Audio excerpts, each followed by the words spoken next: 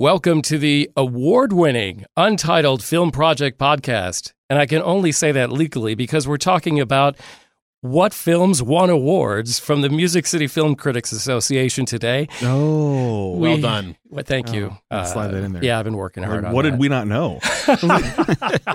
There's no awards coming our way. Yet. But we do have somebody that has come our way, Sean Atkins from the Music City Film Critics Association, the president and also editor-in-chief, 615 Film. Sean, thanks for joining us. Thanks for having me. It's great to be here in this beautiful studio you have. Thank you. We are going to get to find out who won the Music City Film Critics Association Awards for 2023. Sean is revealing those to us and to the world for the first time here, so we thank you for that. An exclusive. Yeah. Wow. And we're also going to have Sean join us in our big question, which today is... What movie have you not seen that, because you have not seen it, could get your critic card, that's hard to say, It is. critic card pulled? Dun, dun, dun. Oh, we're all going to have to admit to something here. That's right. That's the point I've of the had mine in exercise. mind ever since you submitted that question, Do you? too. I already know. Okay. It's like, uh-oh. All right. There should be some lambasting going on with Which the is big always question. good radio. It is. Certainly is.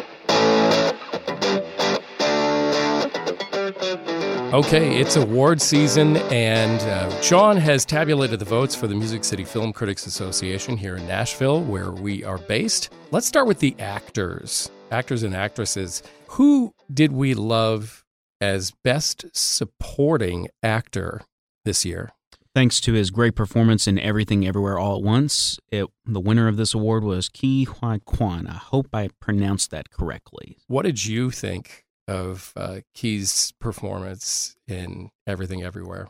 From the moment he turns into that agent of sorts with his fanny pack, I was locked into that, and I'm like, this is going to be a terrific performance. Very deserving of this. It was a very strong field with the other four in this category, but I think we chose the rightful winner here. Yeah, and the great backstory of, him leaving the movie industry for decades and then coming back with that great of a performance is a wonderful story. Not the reason we gave the award. Me personally, I voted for him, but it's gratifying for him as an actor. You see now him having this exposure again is leading to more projects for him as well. I mean, he's going to be in Loki. Yeah. I mean, that's a huge project, getting into the MCU, more multiverse stuff coming for him. Yes. I mean, dealing with Loki, but it's just so great to see when you look at his IMDb and you see the gaps from 1997, a small role in 1992, Encino Man, and then jump to the 2020s. I mean, that's really awesome to see, and I'm so glad to see him back, to be able to just reclaim his spot in Hollywood, and to do that with such an incredible performance and a fantastic film that I'm so glad people didn't forget because it was a summer movie and not released during award season. Mm-hmm. I'm so glad so many people just kept that hovering in their mind of how great of a film it was. I loved this movie, just in general. I had a few issues with it. Of course I did, Bradford. I'm just going to say it for you. I got a few issues with it. Never heard that one before. Drink. But at the Those end, of you playing the game, at the end of the day, wherever you are. this is the movie on our final ballot that I voted for Best Picture as well. So it's not it doesn't surprise me, I guess is what I'm saying, Sure. that it got accolades other than acting performances, because it was tremendous. Now, I want to bring up, because if you just do a quick look on Google, you see there's a bunch of 1-star reviews. I had a couple people when I posted about it say, "Oh wow, you said it was really good. I'm going to go see it," and then they hated it. Is it a lack of understanding? What do you think turned into the people that did not appreciate this film? Why they probably didn't? Was it just not being into it or not getting it, or was it a little too? I had some people that come to me and admit too. I said they said, "I can't believe you told me to go see that movie." They were in the minority of the people I talked to, but I think there was just something about that movie that maybe it was just too much. Yeah, my mom and dad turned it off after 20 minutes. My heart sank a little bit, but They didn't even get to Jamie Lee Curtis with her fingers and hot dog fingers. I know. Well, let's talk about actresses. Let's go to Best Supporting Actress. Who won this year? for her outstanding dual performance in Glass Onion and Knives Out Mystery, it was Janelle Monáe. Nice. I could not love that pick more. I can't argue with this pick at all. And this is the movie, The Project, where I looked at her on the screen and I said, she's got it. That movie star quality that I think is so elusive and so hard to explain, but when you see it, you know it. The thing that makes this, at least her winning this, even more special is that when I look at all the actors in the categories, Best Actor, Actress, Supporting Actor, Supporting Actress, this is the most stacked field.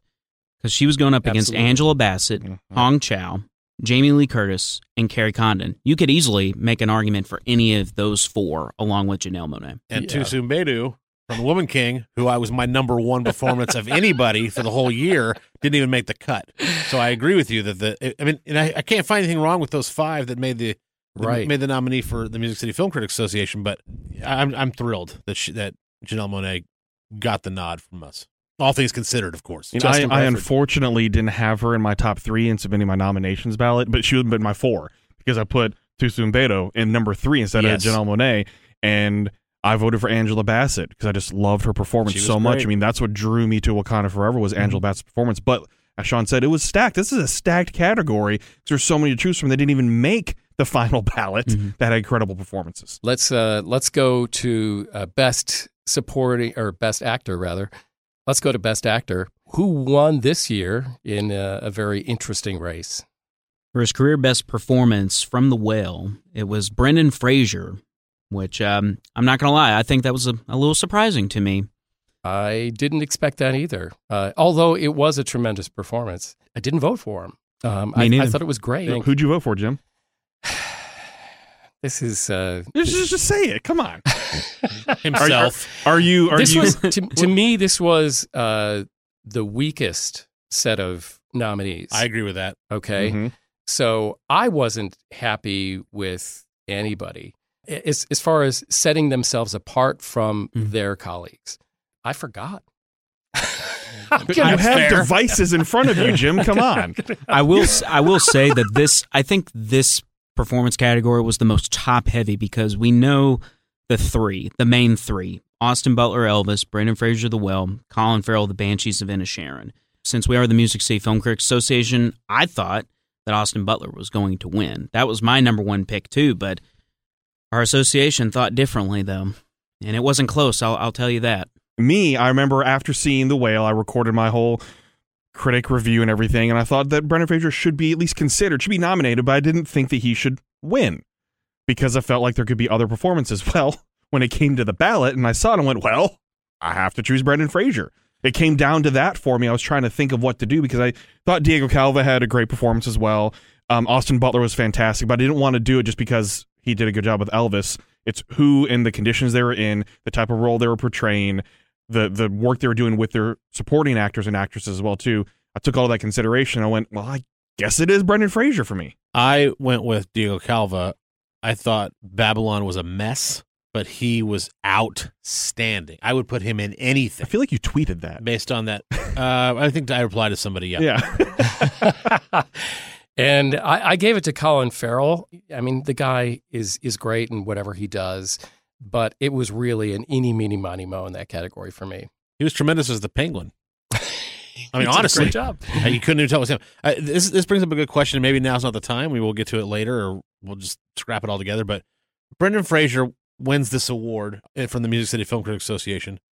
Is he helped to that degree of accolade because his resume consists of George of the Jungle, Encino Man, Son-in-Law, The Scout, George of the Jungle, Blast from the Past, Bedazzled, Monkey Bone, then all of a sudden this guy comes into this picture and he's tremendous. You have to, I think, say that's got to be in a lot of people's minds. And Dudley Do-Right as well. Don't forget that. Thank you. That's right. I couldn't get that far. I was scrambling. Actually. Don't snub that movie. No, not at all. Well, I think story in Fair Play, because we're human, comes into so much of this of what has this actor overcome to get back into it. Not saying it's a lifetime achievement, but he did play a very difficult role. And he left acting, and not just because of that, but because of what his body went through from the Mummy movies as well, that he was just broken. And so the story for him to come back and play this type of role and put this type of piece and performance together plays so much, I think, in the voting, and I'm totally okay with that because it is worthy of winning.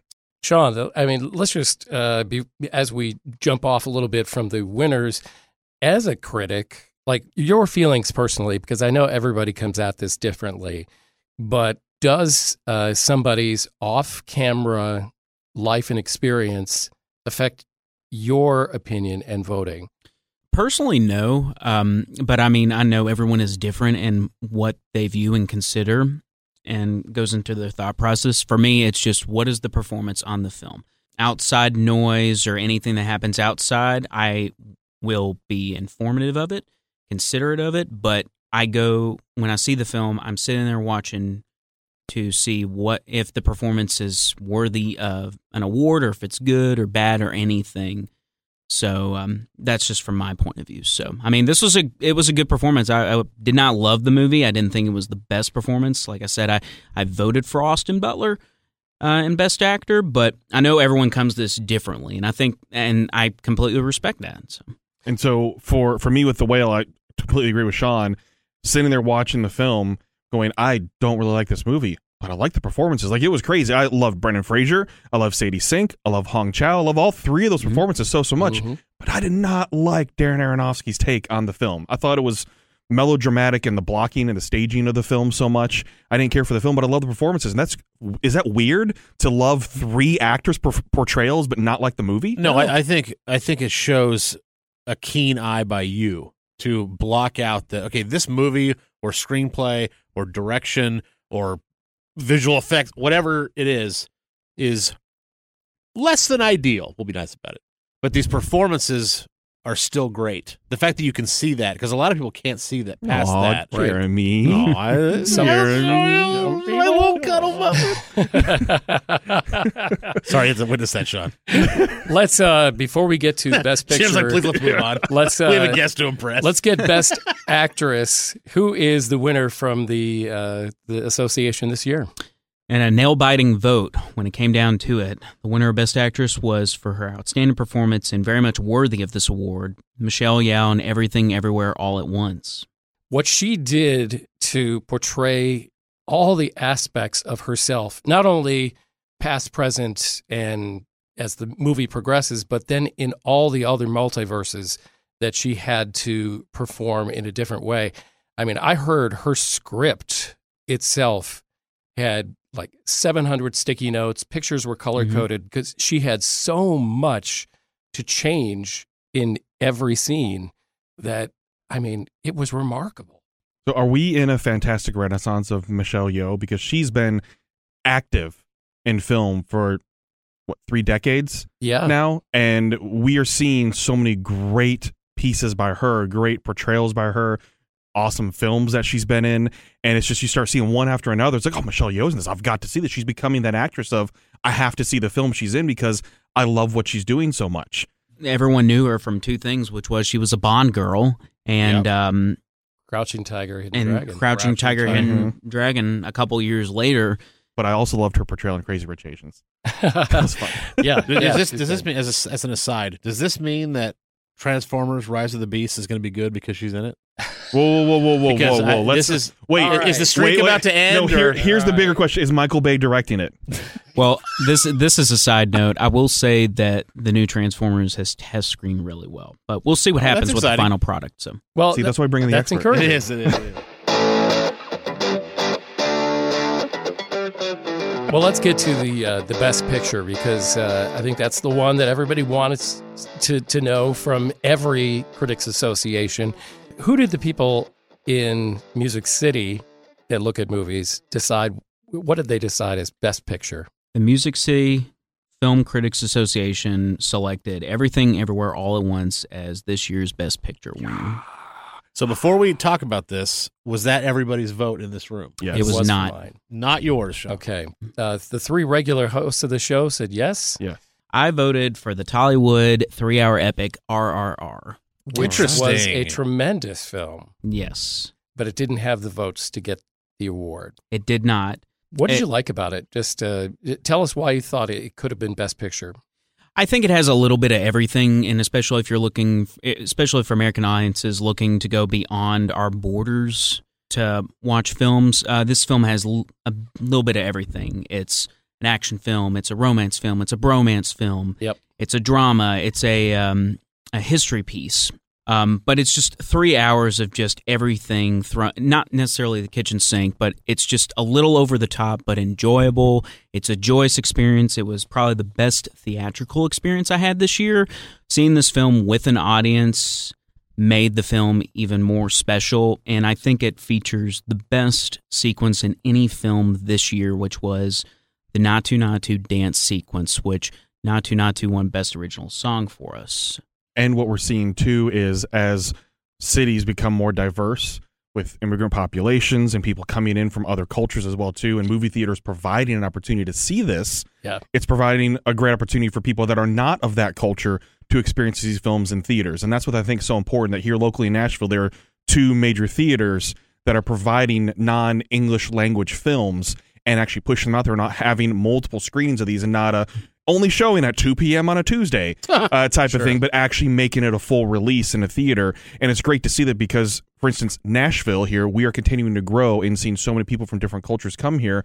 Let's make sure we have entertainment out there, but it's also going to draw people like us to go and see those types of films and spread the word on it as well, too. And I think that's so important with film, that not everything has to be an American-made product when it comes to film. To be good. To be good. Yeah. Or And, entertaining also. Yeah. and that's, example being Everything Everywhere All at Once is the best picture. We're talking a lot about, one of the other nominees, but both of these pictures are not your traditional Hollywood exports. Sure, but Everything Everywhere All at Once is not considered an international film. Is that correct? Correct. It's an American film. So True. But it's also an independent film. It is. Yes. that's true. So that's that's a huge push right there. That's true. And it's not coming from a major It's in a big studio. Yeah. Yeah. When we talk about box office in 2022, the 2 films that come to mind are Top Gun Maverick and the legs it had. We saw people go throughout the summer to see this film.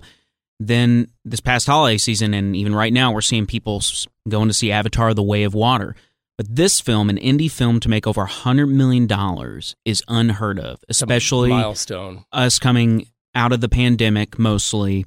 And for an indie studio like A24, it's never had a $100 million box office grosser to do what this did back earlier in the year and the legs that it had. It's a remarkable achievement. So, Sean, looking at this too, and there were 11 nominees because there were tied and everything, which is really big for the association as well to have so many nominees, and a very eclectic choice as well of movies from multiple genres, international films, everything of the sort there too. What does it say about the association to have such an eclectic taste in terms of having that many different types of films in the final ballot? I think it speaks to not just to being eclectic, but just the year 2022 just being so diverse in the types of films that we got that were exceptional to not just our members, but I think movie-going in general. You know, we're still trying to recover from the pandemic with the box office and going to movies, and we're still trying to figure out what films work, which ones don't.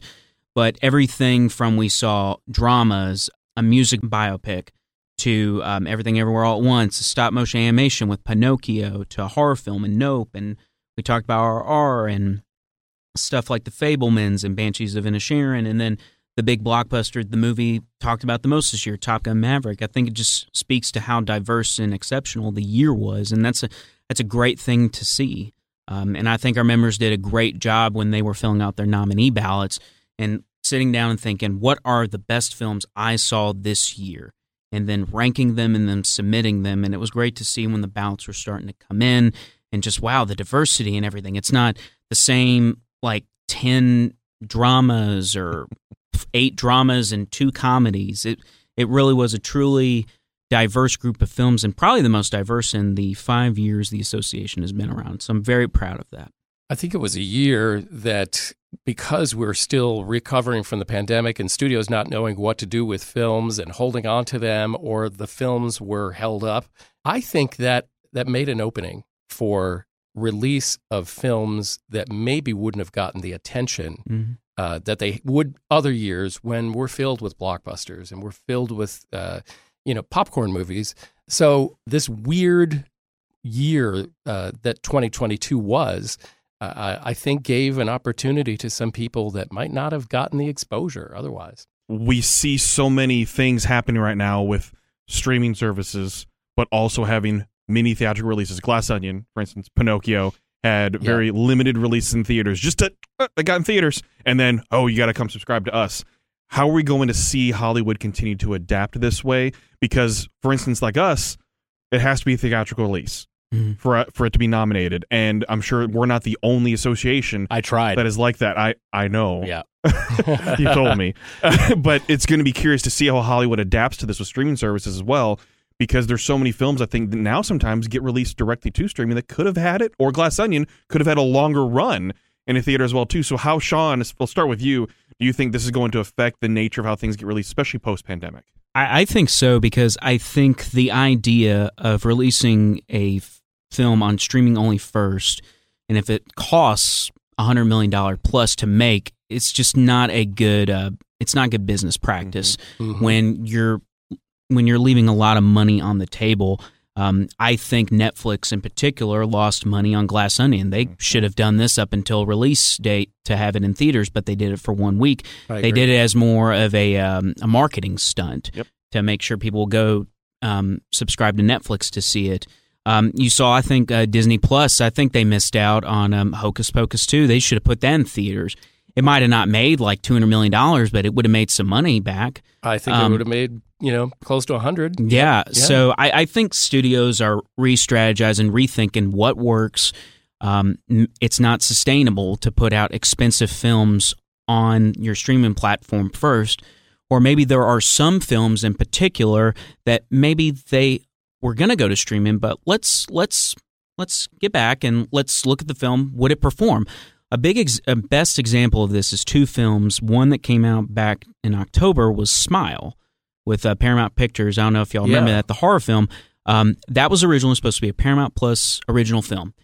Test screenings were through the roof, and Paramount reversed course a month before they were supposed to put it on the streamer and put it in theaters, and that film, biggest horror movie of the year. We're seeing this now here in a couple months with Warner Brothers. They were originally going to put the new Evil Dead movie on HBO Max.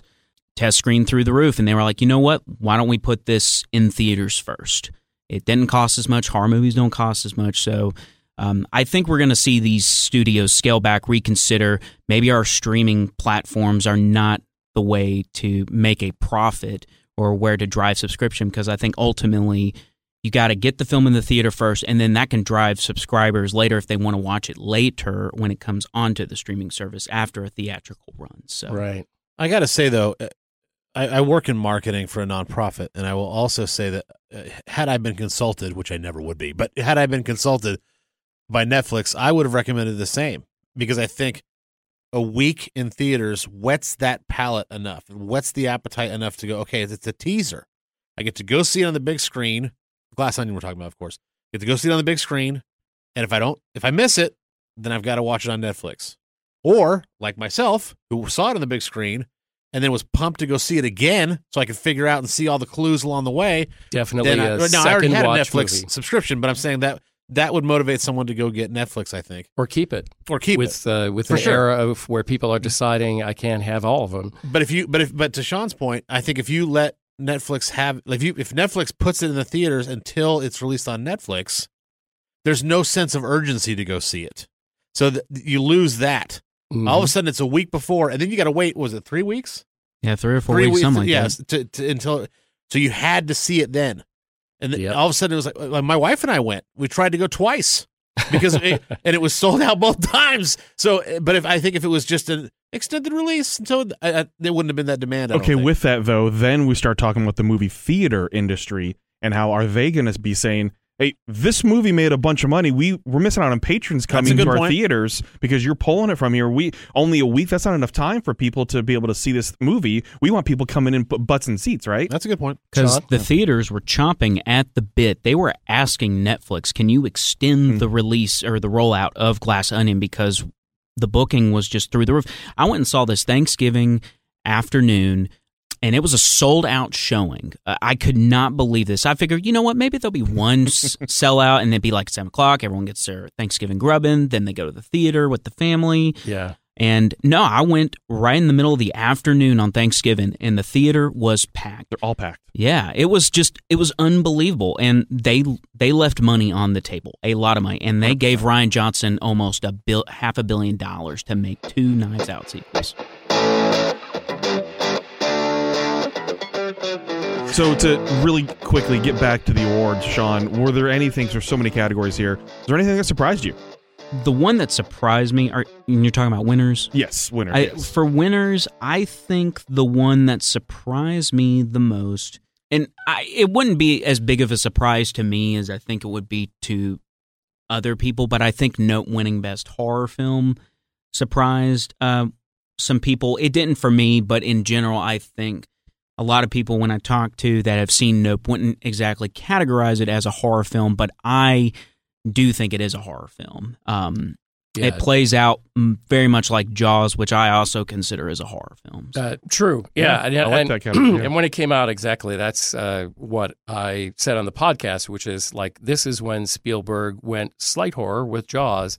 I felt this was Jordan Peele's next evolution. I considered it horror. Jeremy Gover, you did not. I did not, because maybe that's personal baggage, because I don't like the horror genre very much. I don't take to it very often. I wouldn't call Nope a horror film, because to me, there was no. Well, there was the scene with the kids, okay, but there was that was more of a red herring type of like, okay, well, you're expecting some jump scares, some creepiness, so let's give you some of that. People getting eaten isn't enough for you? No, because it wasn't. Because you didn't see it. I don't know. Gordy. What's that? The Gordy scene with the. I don't. Yeah. No, the monkey You've seen scene. it enough. The monkey scene is, but I don't know. I just didn't. Rest in peace, Harambe. Well.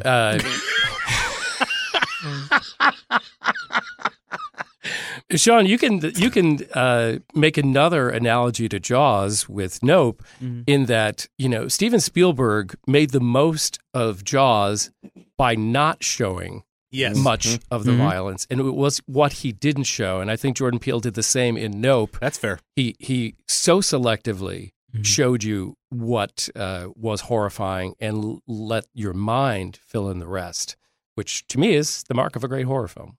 Where can people find the winners list most easily for the Music City Film Critics Association Awards? They can find it on our Twitter page at MCFCA615. We also have a Facebook page called Music City Film Critics Association. Excellent. So any we didn't get to, you can check out there. Let's talk about Best Music Film. We are in Music City. That's part of our name in this organization. What won Best Music Film? Best Music Film, I don't think was a surprise to anyone, even though we had a very strong group of films. And this film that won was Elvis. I'm not an Elvis fan, and I walked out of the film thoroughly entertained. And if I go to see a music biopic, one of the things that I want to see as a moviegoer is I want to learn something about that person that I maybe didn't know before, or something that maybe shapes my opinion of it, and I'll say I'll go the polar opposite. While very entertaining, because she's a tremendous talent, the biopic for Whitney Houston did not tell me anything. It was just like going to see a review in Vegas of all her great music. So, Jim, what did you learn from the Weird Al biopic? I learned that everything in it was fake and false and funny as hell.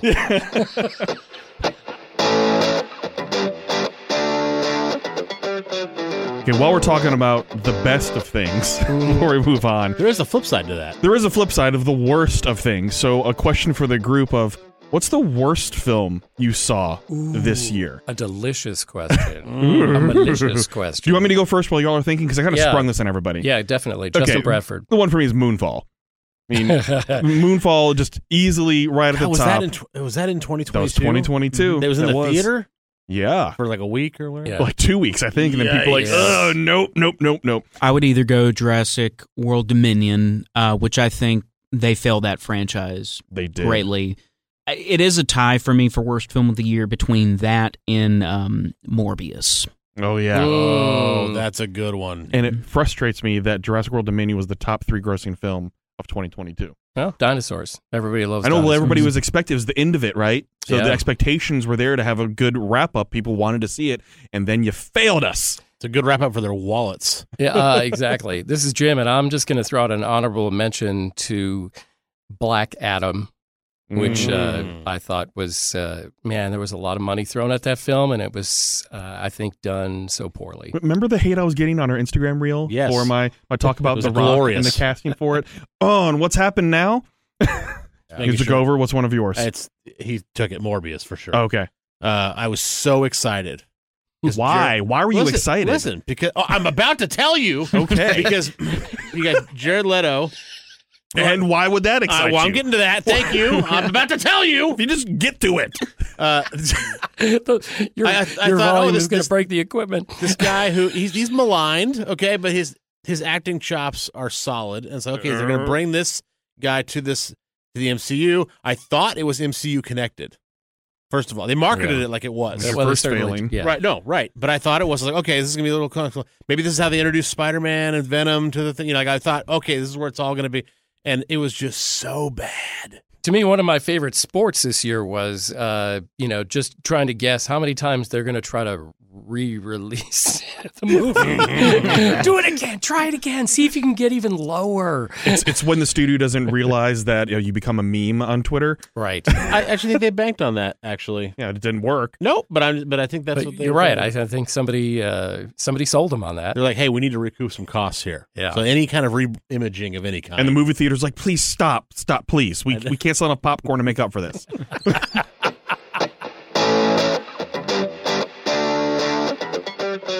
So usually this question is just the three of us, and then you as the listener, you can weigh in on Twitter or social media channels. It's a big conversation for the room. We like to have the talks about movies, and there's no better way, especially if you haven't seen the movie we were talking about of the episode, you can still always usually relate to the question that we've thrown out. In this case, we actually have a guest in studio.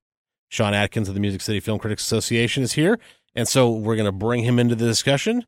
We thought this was a perfect one for him because he is the president of the Music City Film Critics Association. What movie have you not seen that once people know that could get your credit card pulled? So you basically have to be very vulnerable. Yeah, this is definitely. How much did you cringe when you saw this question? I had to go and look through some films to I didn't cringe. I just all right, what's one? What's one? What did I miss? But I did find one. So all right, well, Sean, excellent. Why don't you kick us off? What film have you not seen that would make maybe a room full of critics go, what? Yeah. Well, I have seen a number of James Stewart movies. James Stewart is probably one of the 5 best actors to ever walk on any stage in Hollywood. But there is one James Stewart movie I've never seen, and that is Rear Window. Wow. Hitchcock classic. Yeah, I've never seen it, but there was a similar film that came out back in the mid-2000s, Disturbia, that is just like it. Remember that? I love that movie. So, did you ever see the Simpsons episode where Bart couldn't leave the house? Yeah, that was good. I have not. I need to go and look that one up. So, yeah, that movie has just become such a big part of our cultural landscape, and you missed it. Yeah, but I love James Stewart. I've seen a number of his films. One of the best actors of all time. So, yeah, that's mine. Has it motivated you to now seek it out? Yes, I have plenty of Apple credits, so I think I'm going to go rent it. Jim, let's go to you next. I did the same thing as Sean. I looked through, what were, the most noteworthy movies of all time. And the one that stood out to me is The Graduate, starring Dustin Hoffman. Ooh. That movie has been, hailed as just an iconic movie. And I must admit, when it came out in theaters, I wasn't, I was young. I didn't go, and it wasn't for me. So I saw it on video, maybe 15 minutes of it. Mm-hmm. And I had heard so much about it as I watched it, maybe 15 minutes, I shut it off. I didn't find it enjoyable. Perhaps it was destroyed by what the hype was before that. But I'm like, wow, guy gets seduced by, an older woman as he gets out of college. And, and I just, Dustin Hoffman, also one of our best actors ever. I said, no, I don't want to. Well, you at least attempted the film. I tried. Okay, so that's not... Yeah. So is that worse than missing it, though? Turning it off? It is. Okay. But I just want to make sure that it was noted that you at least tried to get to it. All right, good. You've cemented the fact that I suck for doing that. This is Gover, and I also, like you guys, went to do some research to make sure that I hadn't, missed anything. I had one answer, and I was like, okay, I need to go double check. Air Bud. No. So I went to AFI's top 100 movies of all time. Yeah. And I've never seen number one, Which Citizen is- Kane. Wow. Citizen Kane, man, that is a really good one there. I've bought it. Mm-hmm. It's been in my Apple iTunes library for 6-7 years. So you But I have never it. have. Yes, but I have never actually said, you know what? Let's hit play on this and let me take 2 hours. That's never happened. Okay, so what's worse, buying it and not playing it, or starting it and stopping it? At the very least, we are at equal levels of suckage. Yes. Well, I'm about to add to that. All right. Oh, I can't wait for this. But this big question absolutely set us up for looking terrible. Justin Bradford, Which we never need any help with. I know, like we needed, yeah. Well, if anything, it'll motivate us, right, to potentially watch these films. Maybe we do an episode on films we hadn't watched before that are in the AFI Top 100. I would love that. Sure. See, content. Great Okay. idea, man. For me, it's The Godfather Part 2. Ooh. Wow. See the reaction I just got from Yeah. all three of you? Yeah. So if anybody hasn't watched, The Godfather Part 2, I think it follows what some people have their opinion of Star Wars, which is the best film was the second film, Yes. The Empire Strikes Back. And probably because it's of that time frame and era, too. But And The Last Jedi. Don't forget The Last Jedi. And Okay, Gopher. Last Jedi half, stand up. just get out. Ryan Johnson. So why haven't you seen it, Justin? I just never have come to the ability to do it. No conscious decision not No to conscious see it? decisions. It never. was just one of those things where it just has never come up because it's one of those things I wasn't alive when it came out in theaters. It's not something that's always played on TV. And it just never came to me. I saw the first one, but it never was one of those things where I wanted 3.5 hours to go and watch that one. See, and it is a commitment sometimes. it's a time commitment. It for sure is a commitment. But I know I need to. Like, it's one of those things in the back of my head. Like, I know I need to. I just haven't because there's been so many other things that I always keep prioritizing. Dude, over it. same with Citizen Kane. I know. Freaking bought You it. own it. It's in my library. I've just never been like, I'm going to buckle down for 2.5 hours and watch this. I'm trying epic to film. keep it nice, so I I'm not can't do going to it. watch it. So all of us lose our cards that we didn't have. That's right.